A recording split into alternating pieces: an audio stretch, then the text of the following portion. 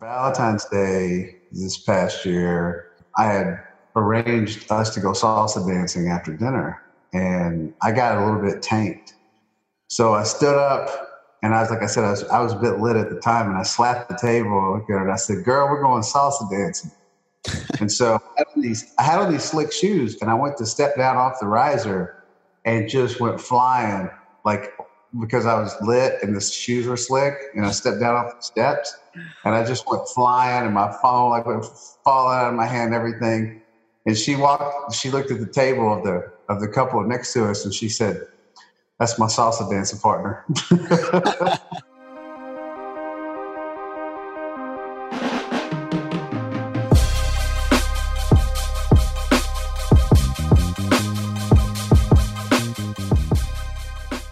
What is going on, guys? Welcome to another episode of the Boom Boom Performance Podcast. Today's guest is my good friend Paul Carter, better known as Lift, Run, Bang. Not sure if he's better known as that, but that is his handle on Instagram where he is very popular. That is his website as well. But Paul Carter is somebody who I've respected for a long time just because I've known him as an author in the fitness space. But as I got to know him this year, actually, and just went to a seminar and met him and hung out with him in person recently, I've just come to know that he is I guess what I would consider a three-dimensional dude. Like, he is more than just muscle and strength, right? Like, when you get to know him, he is very intellectual. He's very smart. He's emotionally intelligent. He dives deep into some deep topics, actually, talking about relationships, life, the struggles he's gone through emotionally, spiritually, so on and so forth.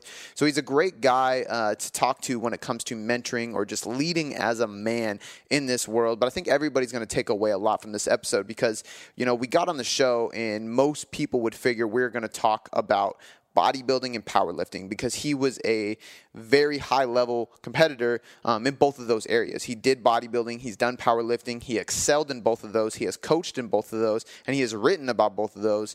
But we got into some different topics. We talked a lot about writing. We talked a lot about, again, going back to that emotional intelligence, relationships, your mindset mentally, how you can be a better human being in general, some specific takeaways in that realm. And then obviously we touched on things like intermittent fasting, which he is a genius when it comes to. We talked about digestion and how his lifestyle and his training and nutrition philosophies has shifted as he has gotten older and as he has been in the training realm and in the industry for a lot longer period of time. You know, there's a big evolution when it comes to being in this space for years, and he's a great example of that. He's somebody who has seen it all, who has practiced a lot of these things, and he can actually give us some applicable takeaways and some applicable lessons behind all the shit that he's done during his journey. So I'm really excited for you guys to hear this episode, especially because I'm a big fan of Paul. He's a good friend of mine now, and he's just such a real, down-to-earth dude, so I think you guys are going to truly enjoy this episode.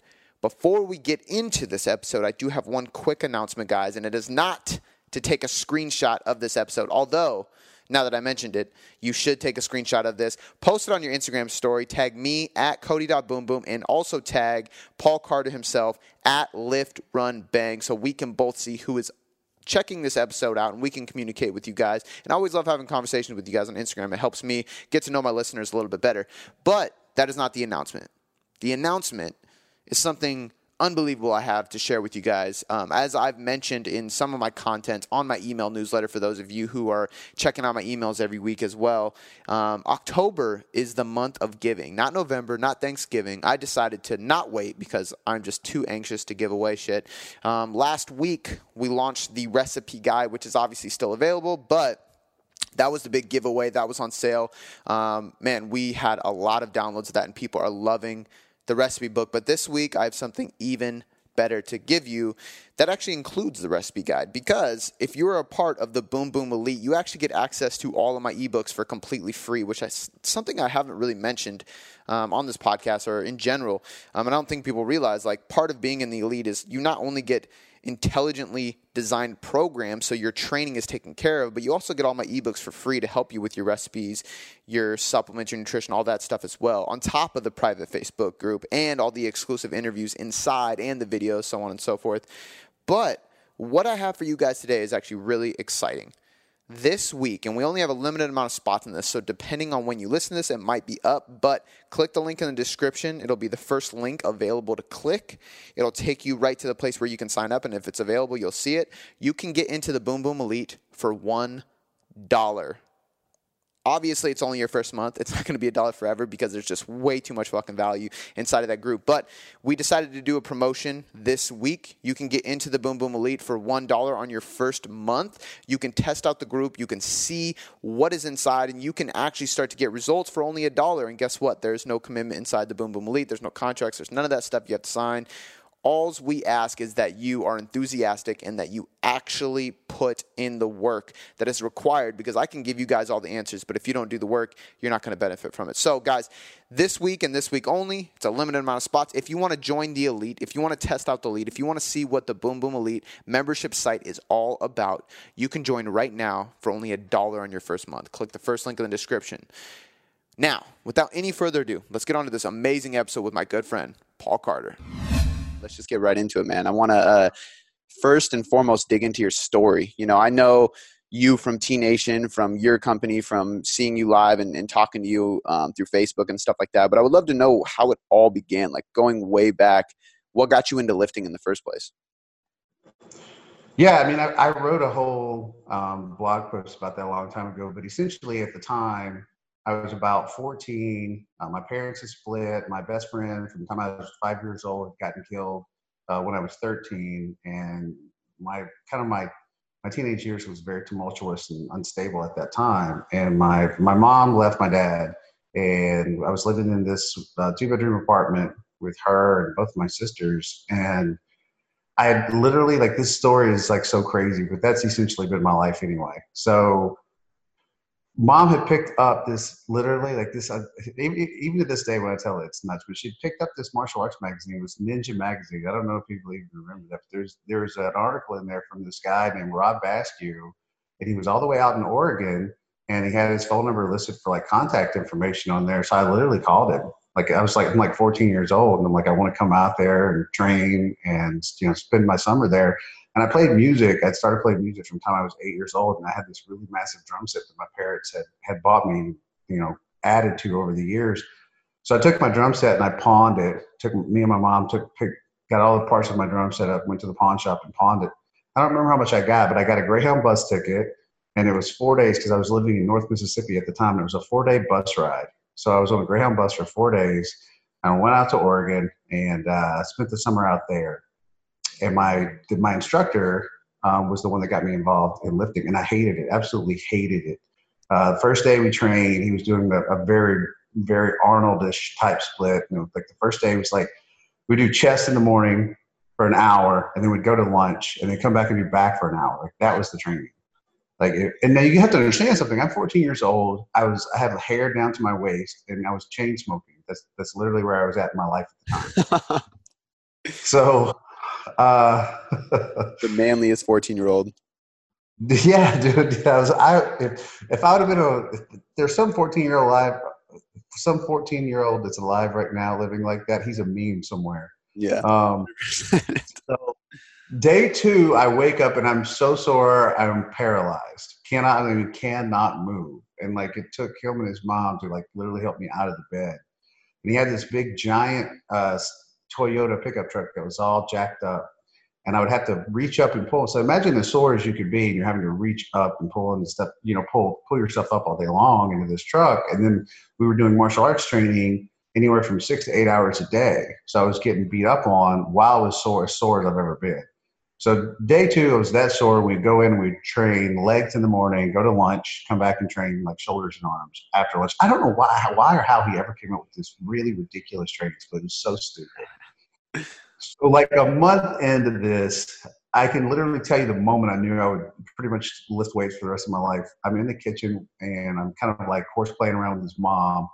And I literally flexed my bicep and saw it like for the first time. And you remember being like, you know, like a kid, like that's how you know if you have muscles, right? You flex your bicep. Mm-hmm. And I was always athletic and good in sports and stuff like that, but I wasn't like overly muscular. And I remember I flexed and my bicep just popped. And so I was like, wow, that's amazing. Like, I dig this. I'm probably going to do this, forever. And it was literally like in that moment. And from then on, like I really enjoyed training. I went back home after the summer and, when I got to Oregon, I was 97 pounds. And by the time I got home, I think it was like 105 or 107. But to my family, like I was huge now Yeah. compared to when I left. Right. So, but I mean, 10 pounds or 12 pounds of lean muscle tissue over the summer will make a dramatic difference in what you look like. Oh yeah. So, and they made me cut my hair off. So I returned home like a different dude. Nice. I love it. So at what point that obviously escalated into coaching, because I'm assuming you became a trainer or a coach or in some capacity. No. Okay. So what was the next step after that? Nothing really. Like, I mean, I just kept training. I went into the military, got married when I was 21 or whatever. And I went into computer operations for intelligence and got out, and I was a computer engineer. So like for people, I never did personal training. I never did coaching. I never pursued like any avenue directly related to the fitness industry. I mean, it's very counterintuitive to what we see now with social media and those kind of things where people are like, how do I break into this arena? That was never, I wanted to make a good living for my family. I wanted to have kids. I wanted to be a father. I wanted to be a husband. I mean, that was the whole nuclear family thing. That was where I was at, in my life. So the transition that happened from there was I actually discovered that I loved writing. And I actually wrote a novel, and it's like a fantasy novel, like fantasy action novel that I wrote probably about 10 years ago. And I figured out I really loved writing. And so I wasn't writing about fitness stuff then either. I actually really liked writing stories. And so one day I started this blog, and at the time, Jim Wendler was developing 531, and we have a funny story. We exchanged a few emails, and then one day we decided, we made an agreement that we wouldn't write any new emails, that we would only reply to the same email. So Jim and I have one email over about a 2-year span that contains all of our conversations, and it's thousands and thousands of, talks that we had back and forth while he was developing 531. And, I was writing on the blog at the time, and I was like, nobody knew who I was. I was competing in powerlifting, but nobody knew who I was. And so I would send Jim over stuff that I'd written for the day, because it was just like ideas and principles and things like that. And Jim loved it. And was like, dude, this is like the best stuff that I'm reading right now. Why don't you let us publish some of your stuff? And I was like, no, absolutely not. Like, I didn't want to be put. So it's the opposite of what you see when people break into the industry. I was trying to avoid it. So I was like, no, I don't want my stuff put out there. And that's the thing. There's a greater fear than you believe, because once you put your stuff out there, you open yourself wide up for a significant amount of criticism and not just praise. Because a lot of people think, oh, you're just going to get out there, everybody's going to be worshiping your genitals and stuff like that. But that generally just doesn't happen. I mean, the internet can be a brutal place. Yeah. So eventually I did relent, and they published the first article, and it got like rave reviews, and he came back. He's like, hey, can you write like maybe 6 more? And I was like, okay. And it was nerve-wracking every time. Like, it was nerve-wracking every time, because you're putting yourself out there every time, and it's like that clenched feeling in your gut. At least that's what I went through, of like, what kind of criticism will come from this? And, I took a beating over the years at various times early. And a lot of that's my own fault, because of, just kind of where I was at in my life at that time. And, like, writing is kind of a manifestation of your mental and emotional state. At least it is for me. So during those times, like, I was in a very angry, bitter, just not in a good place in my life. And I've been very open about that since. But it was reflected in my writing. It was very dogmatic and polarizing. And so that tends to, when you're giving that out, that whatever that you're putting out in life is going to be what you attract back to. So when you're putting out this consistent negative energy, expect that negative energy back. And I would get, you're going to get some fans too. I mean, at the time, I remember me and Jamie Lewis were doing podcasts, and that's so weird to think back now that I was associated with Jamie, because, he's just an absolute train wreck. God bless him. But, his life's been an absolute train wreck. And, we went in very different directions, but that's the kind of, you're going to attract people who have a strong identification with where you're at and your energy and your philosophies and your ideology, about everything that you're putting out there for people to read. So I took a beating and I didn't really care. And, getting internet fights, stuff like that. And you read a lot of crap that people write or think about what they know about you online. And that's part of it too. If you're going to be, like I said, very polarizing and be controversial, then you're going to get a lot of stuff said about you too. So so I was competing at that time, but I was still writing and putting out a lot of content. And not to sound arrogant, but like my coaching ability when I would do seminars, stuff like that. I mean, I was always very good at those things.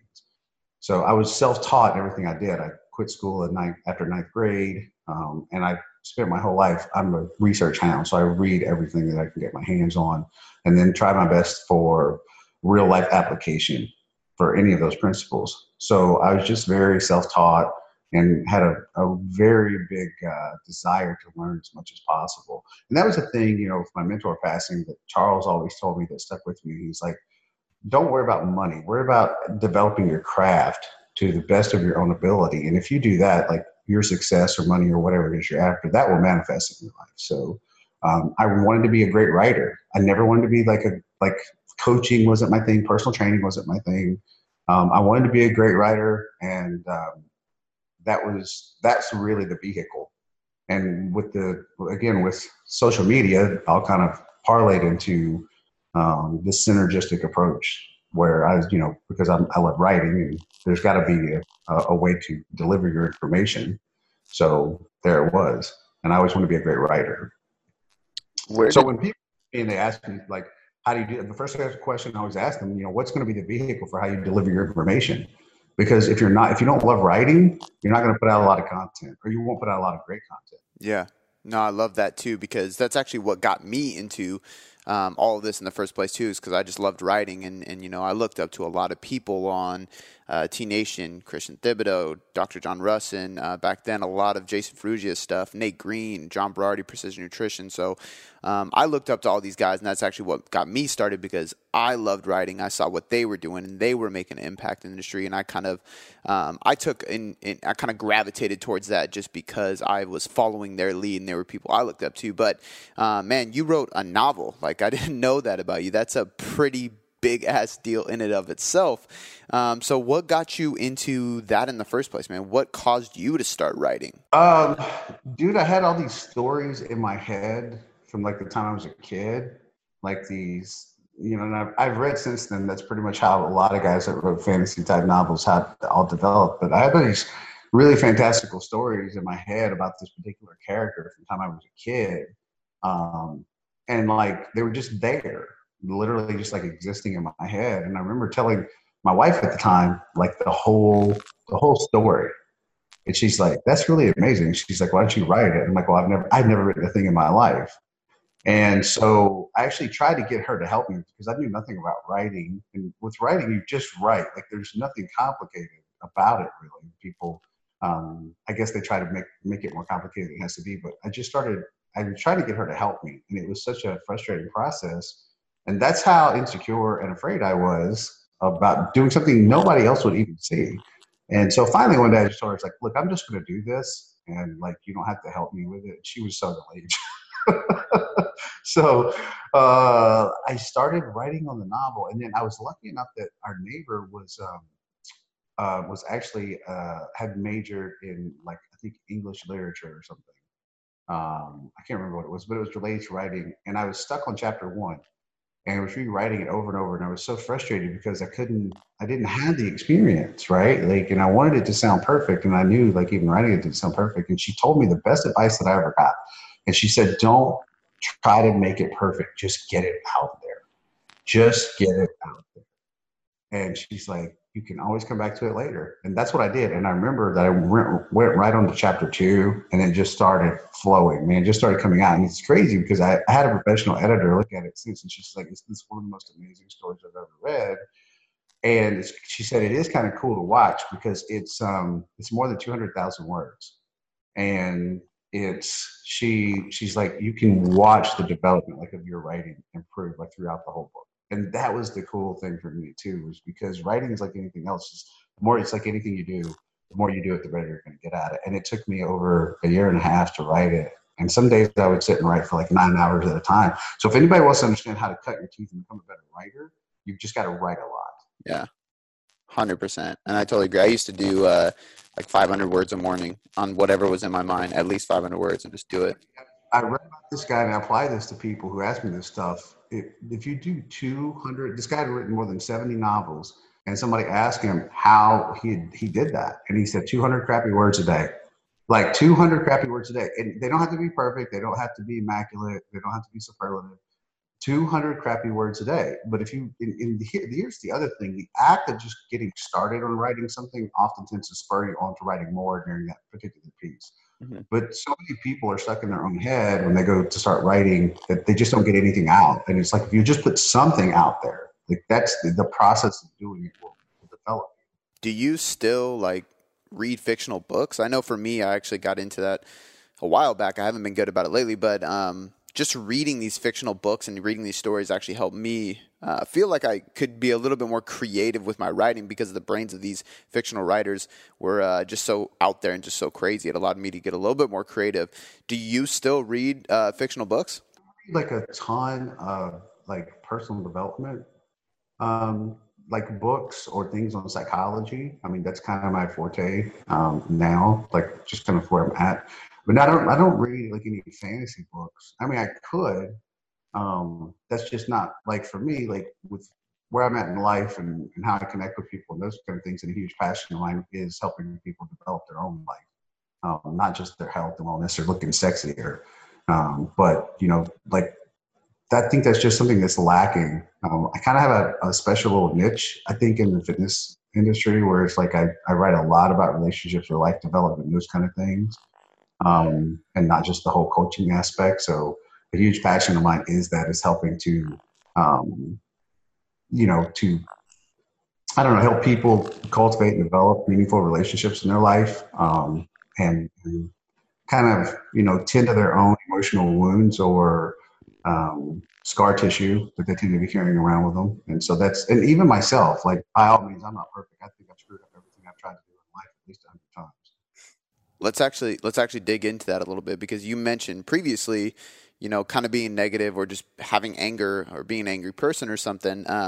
Let's kind of dig into that. How did you, I guess, realize this, or how did you start shifting to become more positive? Because I do think the first step in anybody becoming a more positive person, believing in themselves, eliminating self-doubt, so on and so forth, it really all starts by realizing that you're not being that right now, that you might be letting negativity get into your life too much or absorb you or get your focus. So how did you make that shift from negativity to positivity, or how did you just start implementing different things to become a more positive person in general?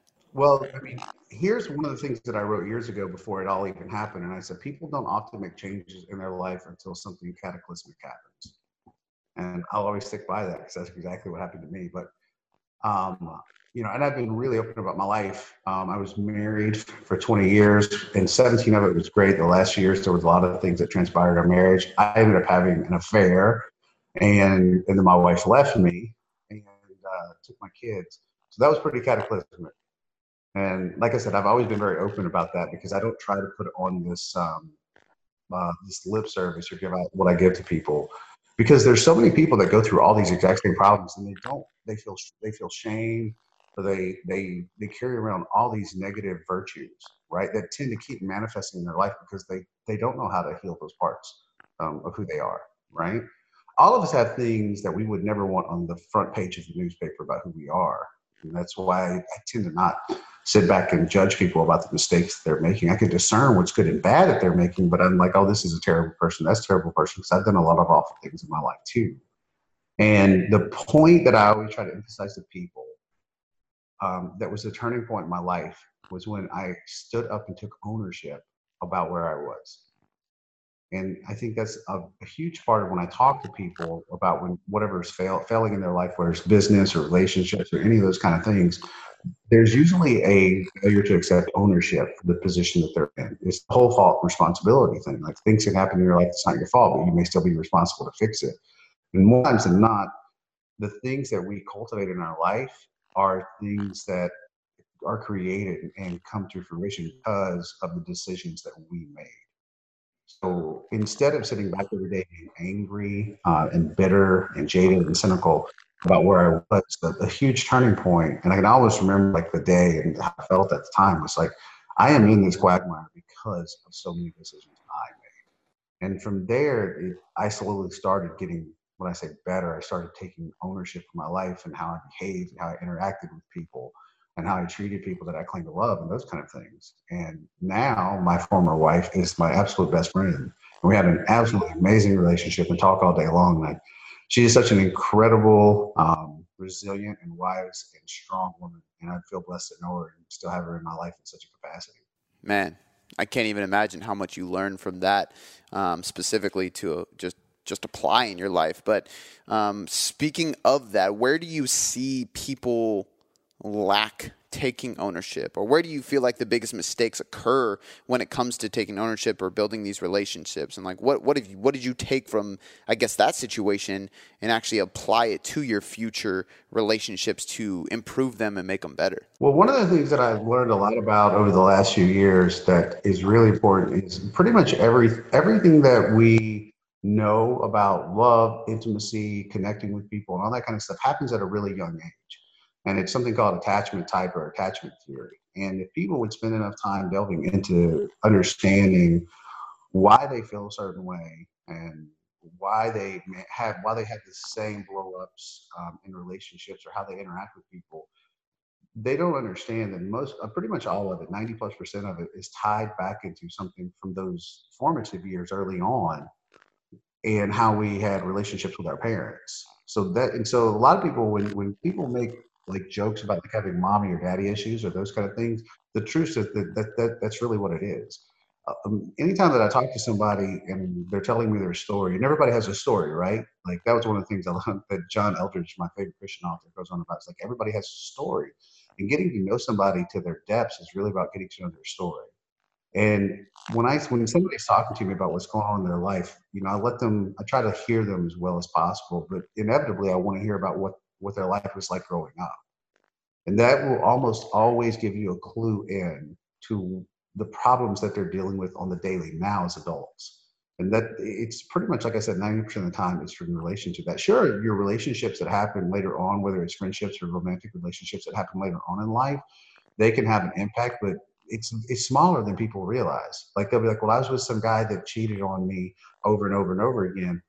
But here's my thing, like, why did you select that person? And without a doubt, there's almost always some disconnect from, say, if it's a female in that particular situation, about how she wasn't nurtured or learned. She didn't watch her father love her mother in a way that understood what unconditional or a good love looked like, or her father wasn't in her life or whatever. And people don't understand that their own brokenness that is created within those formative years, that will be what you're attracted to later on in life as well. And a lot of times they can't put those things together. I talked with a guy, I think it was like maybe 6 months ago, 8 months ago, and he was telling me about his first marriage. And he got married. He got married reluctantly. He ended up stepping out on her a lot, and he went through the describing process.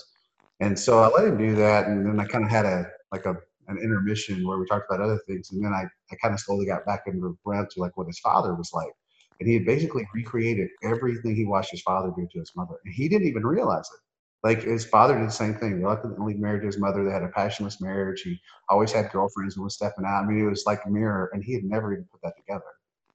So when a man, especially men, because my philosophy on life is that it's our responsibility as men to lead from a very strong emotional place, and you have to be emotionally centered in your relationships.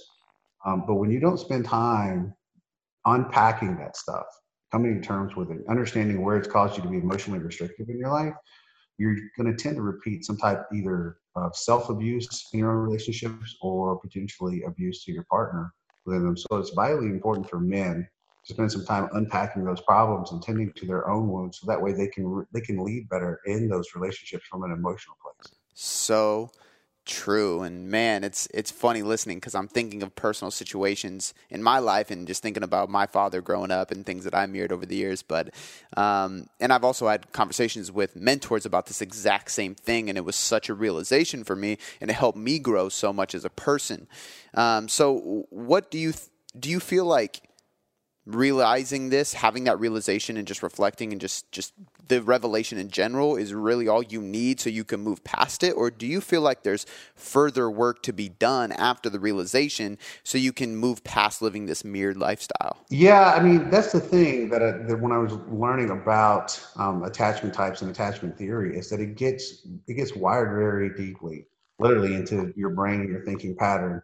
And you really have to spend some time becoming self-aware. And that there's so few people that work out of ego, work out of how they think the world views them, or they've allowed the world or their parents or these other people, how those perceptions about them, they've allowed them to write the story that they live with. And it becomes so pervasive to them, this exterior opinion about who they are, that they go on through life living that without ever questioning if that's true, if that makes sense. Yeah. So in other words, they allow the things that their parents tell them about who they are, their friends tell them about who they are, their ex-lovers or relationships about who they are.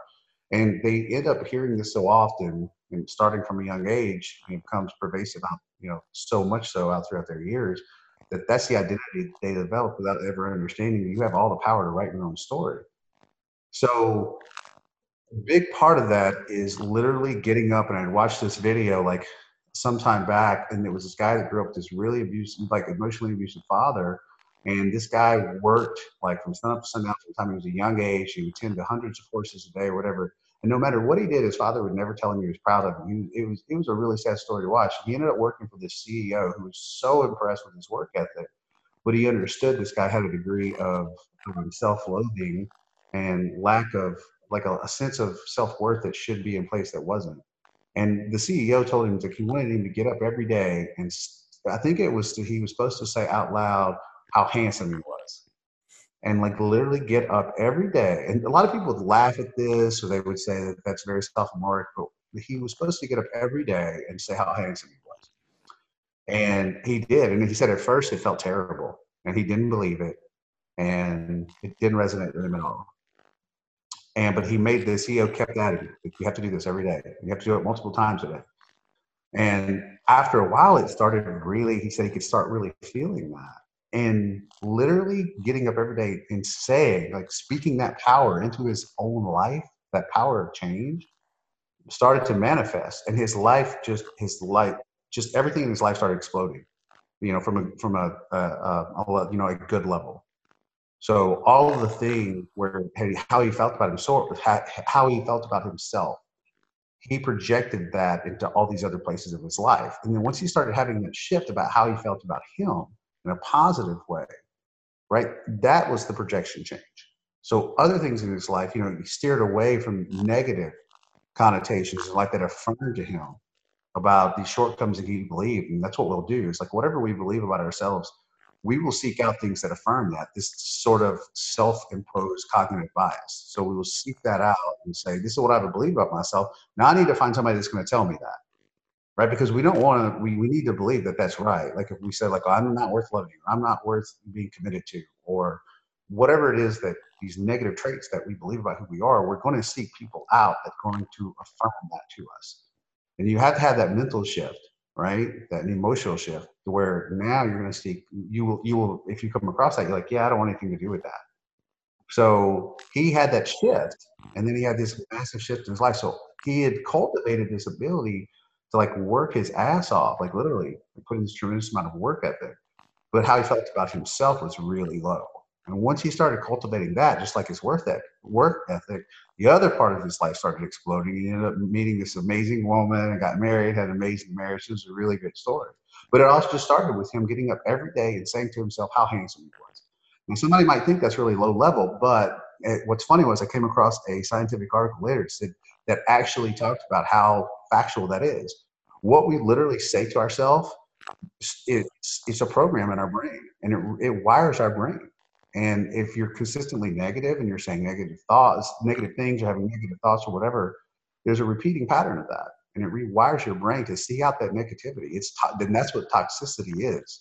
And that's why you'll find toxic people and you'll have toxic traits and all those kind of things. All that is completely irreversible. I think that's the biggest issue with this is actually that people just think it's cheesy, and they don't want to do it because it's like this cheesy little thing. And I mean, I'm huge on self-affirmations. I do this every single morning because it's so powerful. It's magical, dude. Like like I said, yeah, you're right. People believe that that's cheesy, man. It's literally proven. It's called neuroplasticity. And like your brain is very pliable with all of these things. So what you're feeding your brain, that's what it's going to be a sponge to. So when I tell people, it's like, well, can't meet the right person, or have shitty relationships, or they fail, or they have these repeating patterns. I'm like, what are you telling yourself every day?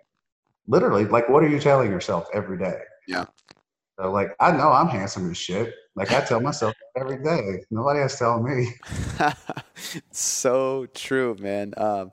But I do want to take a shift. I want to take a shift because I can't let you come on the podcast without talking about fitness at all. And we've been going on some different topics that I wasn't expecting, but I'm super happy we did. So let's shift gears. Let's talk a little bit about fitness, especially because we're talking about shifting identities in a sense. And the reason that kind of makes me think about this is because, man, you had an identity in bodybuilding and in powerlifting, being a jacked dude who was also extremely strong, and you still are, but now you take a much more health-conscious approach. You're diving into intermittent fasting, gut health, longevity in this. So what made you not necessarily have a shift or a change of identity within the space, but just kind of shift your priorities, shift your focus, shift everything you're doing, and kind of go this more health-conscious route? Well, there's a myriad of factors. I knew that once I hit 40, when I was powerlifting, I kind of made a promise to myself that, look, once you hit 40, you're going to get your fat ass into shape. That was kind of the thing, because I was walking around between 275 and 290, and I had this moment though where I knew, yeah, I'm really going to get in shape when I hit 40, because I had this moment. I was at this meet, and I was having to walk across a parking lot, and I couldn't make it across the whole parking lot. I had to stop and lean against the car, and I was like, man, that is pathetic. I mean, I used to be an athlete, like a real athlete. I used to be in amazing shape, and I'm like, all this to be able to do 3 reps, over the course of 6 hours in a meet, and like I still love my powerlifting friends or whatever, but like looking back on it in retrospect now, like what you do to hit like 3 big lifts like in a day, like I would never do it again. Like I really wouldn't. If I had it, and I learned so much and made so many amazing friendships, but I would have chose a different way to approach powerlifting than I did then, where it's like just like the whole get your weight up thing. God, that drove me nuts. Such a ridiculous motto. Get your weight up so you can lift more, whatever.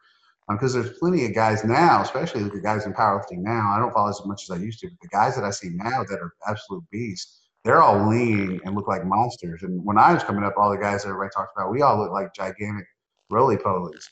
So I would approach it completely different. And I guess I'd say I don't have regrets about it, because I did learn so much, and I do. Some of the people that I have in my life still to this day that got me through some hard times and that still love and that love me, like I've made through powerlifting. So the transition from there was when I turned 40. I decided I want to get in shape, and as I started really getting into shape, I posted like a selfie or something to John Meadows, who's one of my best friends. And John Meadows saw it, and he's like, he did this thing. I wrote about it. He's like, John has this very grandmama way of talking you into stuff that feels so loving that you don't realize what you're getting yourself into. That's nice. So John's like, you're looking pretty good, man. You should just, you should do a show. You're not that far off. And I was like, sure, I'll do a show. And then I remember, I think I was 2 weeks out, and I was so exhausted, and I'm just getting through each day. Anybody that's done a show knows how brutal it is the last few weeks. And I remember I was driving somewhere, and I forgot where I was going, like just in the middle of the drive. And I pulled off into a parking lot trying to remember where I was going. And I remember my next thought after that was, man, fuck John Meadows. Like that was pretty much my thought at the moment. So John kind of talked to me in that show, and I did the show, and I was like, and I love the whole process. I really do. I love the whole process, but I really admire, like, I don't care what anybody says, bodybuilding is 1,000 times harder than powerlifting. It's not even close. Like the amount of discipline, the time, the energy, the effort, it's just so all life encompassing. Like when you're doing a show, it's every minute of every day of what you're doing. And it's like the process of getting incredibly lean is very, very, very hard. So I knew like I didn't want to do another show. I didn't think I wanted to do another show, and I could get a wild hair at my butt at another time and do another one. And just like I haven't since that one. But even though I love the process, like I said, there's so many other things I'm focusing on in my life right now. I wouldn't want to do another one. But after I got into shape, I really did start. I delved in deeply into like what are all the facets of improving overall health and longevity and feeling better and just all those things. And again, one of the things I remember Charles telling me, and this was when I probably at my peak in strength, and we were talking about all these things. And Charles was like, "Listen," he's like, "the average guy that walks into a gym, he can't identify with you bench pressing 485. Like all he wants to do is look sexy at the beach for women and be able to bench three plates for a couple of reps. I mean, and that's the truth, right? Like that's the majority of guys that walk into a gym. And I know that from the thousands and thousands and thousands of questions I've answered and thousands of articles I've written. It's like the majority of guys, they don't care about like this whole overly scientific process or how the mitochondria is responding to particular stimulus. I mean, like they're just like, man, I don't care about that stuff. Tell me how to bench 30 more pounds and how to get some rock hard abs. That's the truth. And that is the great majority of guys that step into a gym. So a huge part of that shift was just what I was doing with my own life, how I wanted to feel.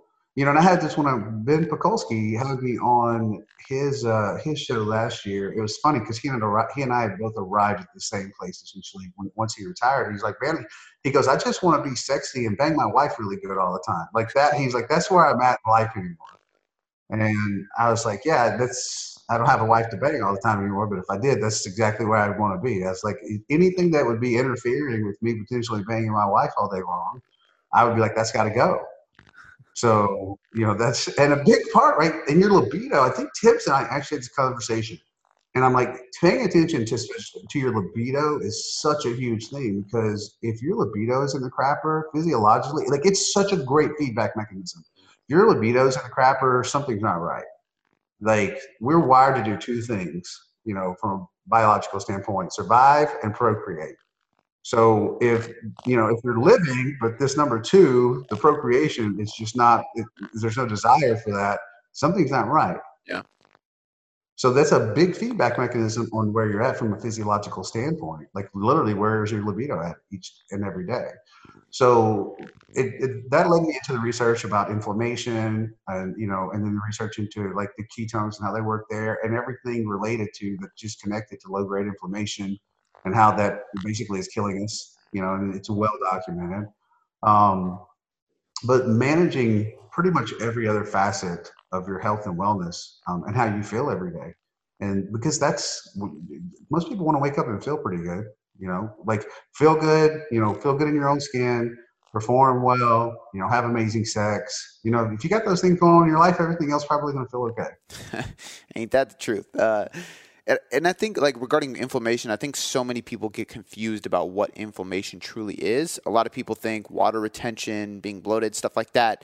So could you go a little bit more in depth with what inflammation truly is and how it affects us? Well, they tend to confuse acute inflammation with low grade. It's not the same thing. Acute inflammation is actually a good thing. It's right. A part of the healing process for either localized trauma, or whatever, like whether you're sore, whether you have an injury, like inflammation is a huge part of the healing process. But low grade chronic inflammation is essentially when your immune system, it gets turned on and it doesn't really shut down.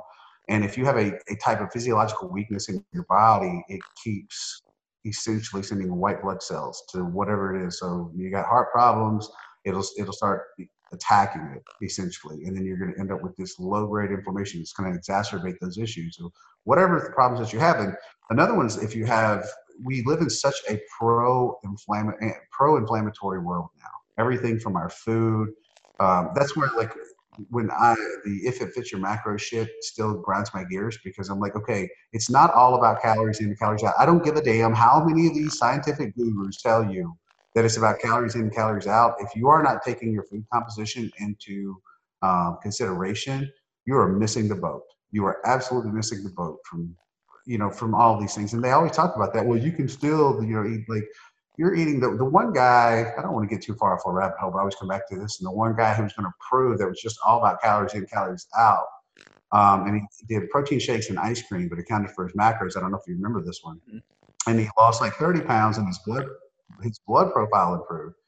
But he felt so awful, he didn't even get to the gym, and he ended up losing a tremendous amount of muscle mass anymore. Did the weight scale change? Yeah, but his life quality went into the absolute shitter. So if you're not including a high quality of food that you're intaking along with your calories, it's a synergistic approach there. It's like your calories in and calories out matter, but so does your food source. And if your whole thing is, well, calories in and calories out matter, and that's like a bigger like part of the pyramid, then all you're really talking about is what the weight scale says. But you're excluding how do I feel each and every day, which is determined by the quality of your food and what you're eating. So if all you care about is the weight scale, but you don't give a shit how you feel, sure, it's all about calories in, calories out. Yeah, 100% agree. And I think the issue with a lot of those studies is they leave those things out, right? People don't take notice, and they leave out the things about losing muscle mass or feeling like shit or whatever it may be. Well, he wrote that up specifically, and what was funny to me at the time was the whole CICO crowd, the calories in, calories out crowd, were hailing this as more proof that it's all about calories in, calories out. I'm like, did you guys read the whole article? The guy said it was the worst he'd ever felt in his life. Like it's not gospel praise, man. I mean, I would be like, okay, look, this is why your food source matters. Yeah. Yeah. So at what point did the intermittent fasting actually come into play for you? Because I know you're big on that. And I think that a lot of people mistake that for something that's going to be a magical thing or help with body composition. But in reality, it's more of a health thing. It's more beneficial for health in general versus like a quick fix for body comp. That's one of the things that drives me nuts about how popular IF has become again, because a lot of people are like, great for fat loss, weight loss, whatever. I'm like, no, like I could gain weight still doing IF, like totally. Like you can now, as far as the CICO crowd goes, yeah, your calories in a 24-hour period is going to determine that. So I can eat over my maintenance level calories for the day in a single meal, and I can do that every day of my life. So like just because I'm eating in an 8-hour period, that's nothing. It came about with me through like this kind of weird natural. I got to where I just hated eating breakfast anymore. Like I wanted to get up and I do my writing, and gosh, it's not eating is so freeing. You don't realize how much time eating a meal like just takes up in your day. I know people don't even think about that, but when you go a day and you're not eating, you realize there's a lot of time that goes into eating in that time. The other thing was I started feeling the longer I would go fasting, as soon as I eat that first meal, I would feel that downturn and mental acuity. And I was like, no matter what my food source was, and it's like low glycemic carbs, lean protein source, no matter what I was doing, and still to this day, as soon as food comes in, there's a downturn in mental acuity. So it's when you're fasting and your sympathetic nervous system is a little bit more turned on, you have that awareness, that energy, that whatever. And so like I really started to enjoy just not eating breakfast, and I found myself eating closer to like 11 or 12 o'clock. And then pushing it on out to 2 o'clock, 1 o'clock, or 2 o'clock, or whatever, just became really easy.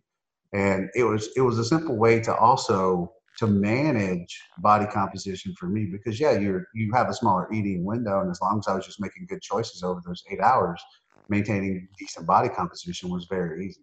Yeah, and I love the way you and Thibs approached it when we were down there, because here we are in the lab, this like legendary powerlifting gym. And we got two jack dudes on stage telling us that we can eat less, right? We're all there because we want to get big, get strong, build muscle. And you're saying that we can actually eat less and we don't have to worry about it, which is contrary to what everybody else says. So can you elaborate on that a little bit and kind of explain why you can actually be in a smaller caloric balance or intermittent fast or do these things and not worry about losing muscle mass like most people surprisingly still believe? Well, what's funny was I used a lot of IF going into my show. So I was eating in a hypocaloric state. Yeah. And that was when that developed, was actually going into my show, because I got to where I just didn't want to eat it in the morning. Like I hated it. And I started kind of doing IF going into my show.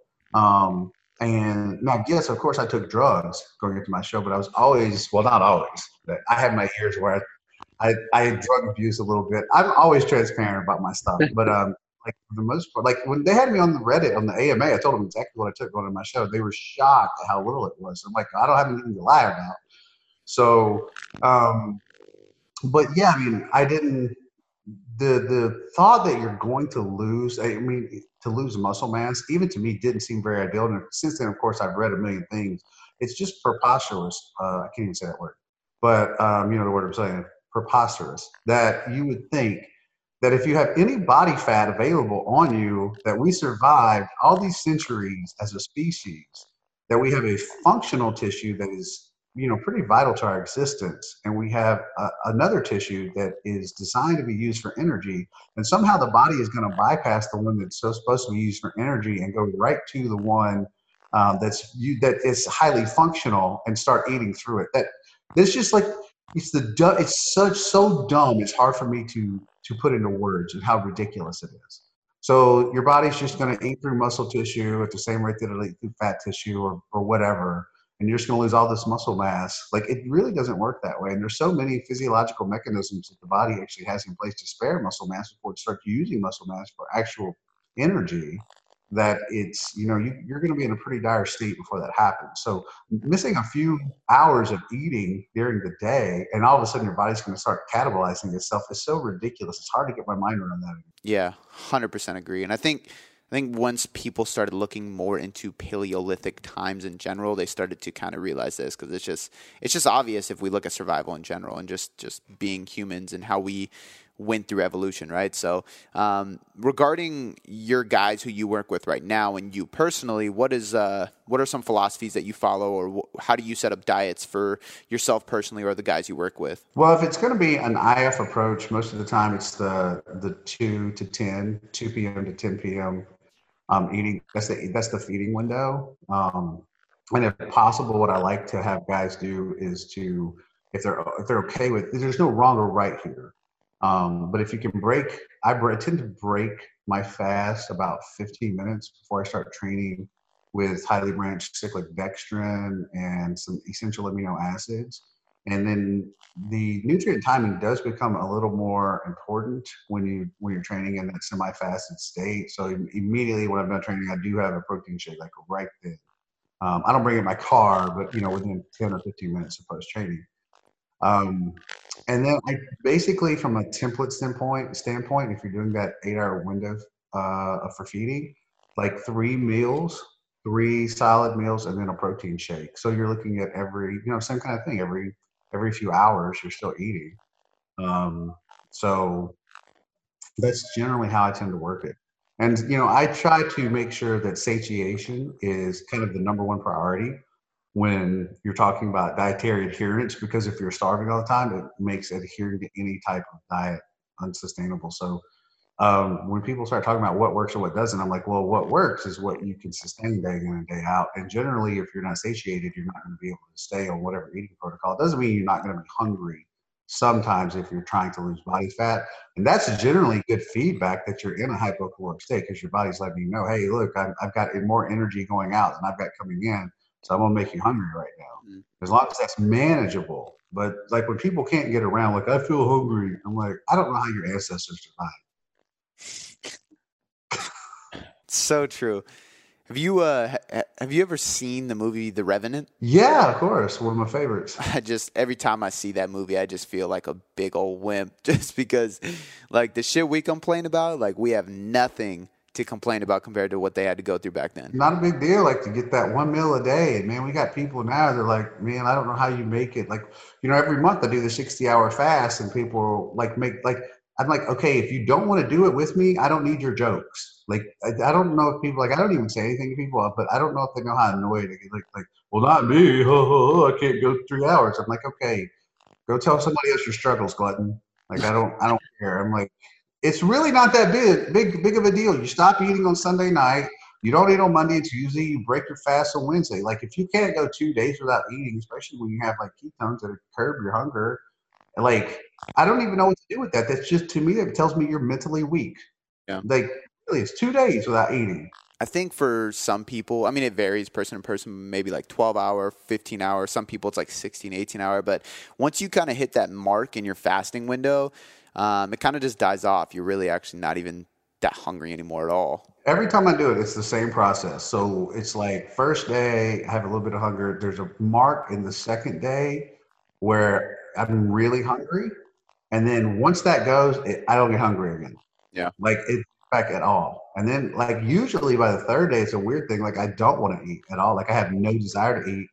And sometimes I push that out to more than 70 hours really easily at that point. And everybody who's done some extended form of fasting says the same thing. It's like after you get past a certain mark, like you really, like you're fine. Yeah. Yeah. I also think it's actually a very good mental drill, kind of, right? Like, I think it's mentally empowering or just to get stronger. So you're just in general, so you're not completely reliant on food. You kind of have this realization that you don't need food as bad as you think you do.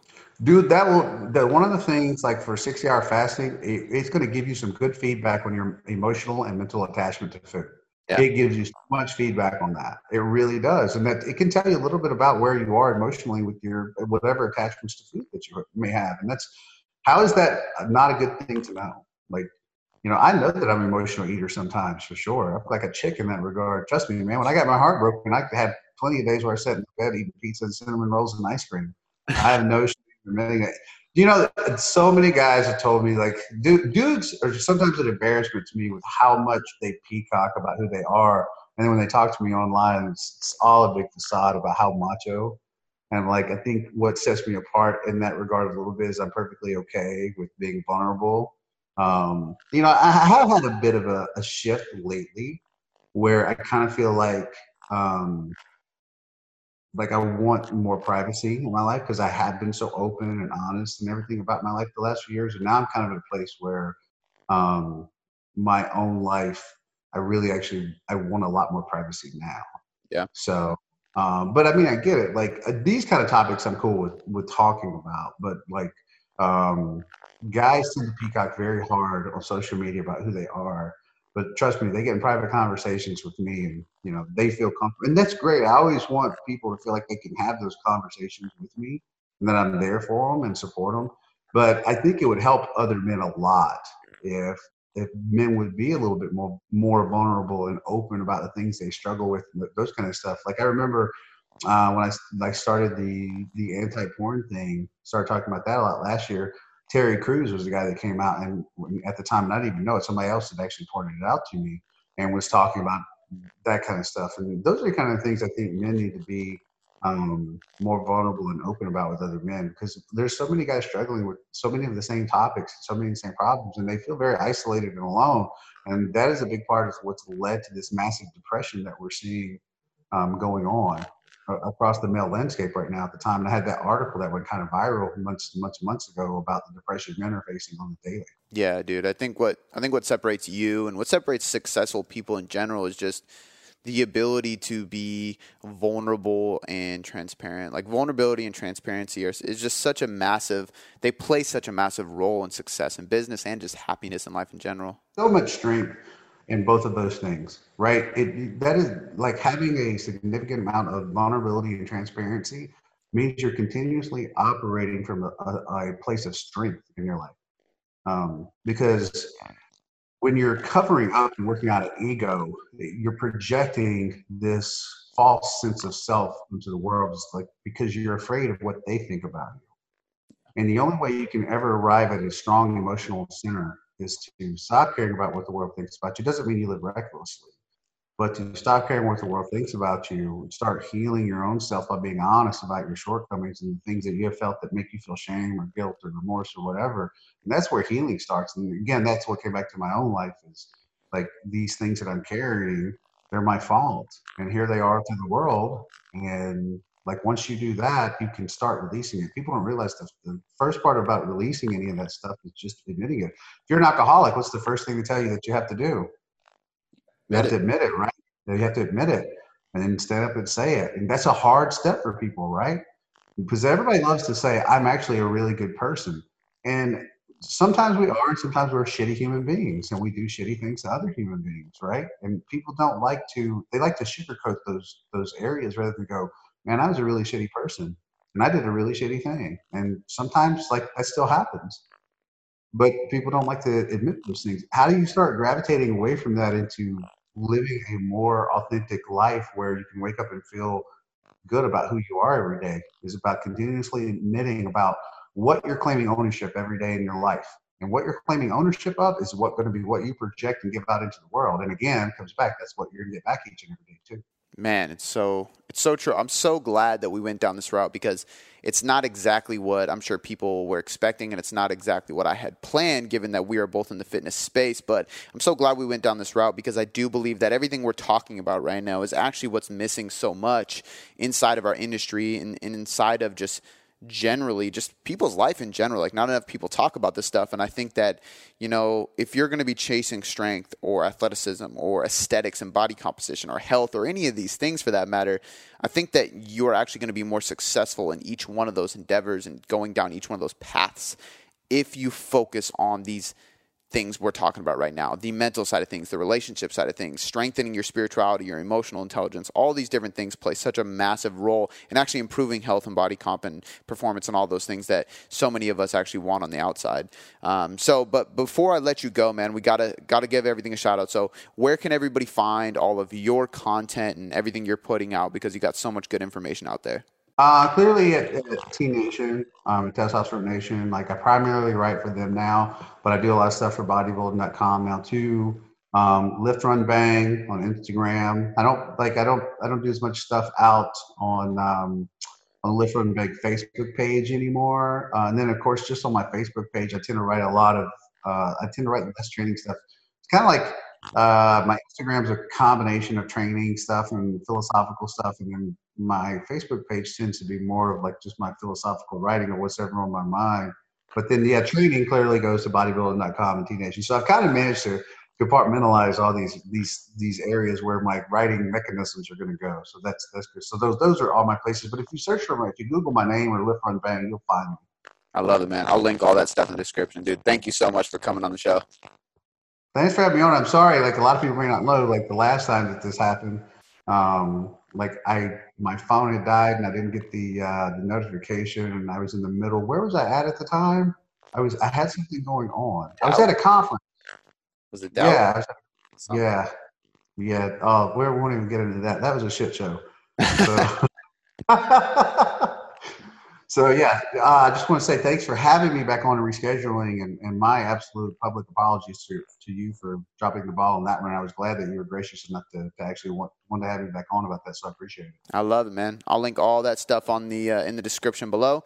And once again, dude, thank you so much for coming on the show. All right, guys, that is a wrap. I hope you enjoyed the show today. A couple quick announcements before I let you go. First and foremost, I just want to encourage you to check out the products I have in the description. First one is the Nutrition Hierarchy. This is a very cheap guide to literally mastering your diet. That's why it's called the All-Inclusive Guide to Mastering Your Diet. It's going to teach you exactly what and how to manage your calories, your macros, your meal timing, your supplements, your micronutrients, literally everything you need to know about dieting and nutrition and how to change your body composition through nutrition is included in this book. Not just to get your results, but to actually teach you how to get those results along the way. The next thing is going to be Functional Muscle, which is my first and right now my biggest product out there.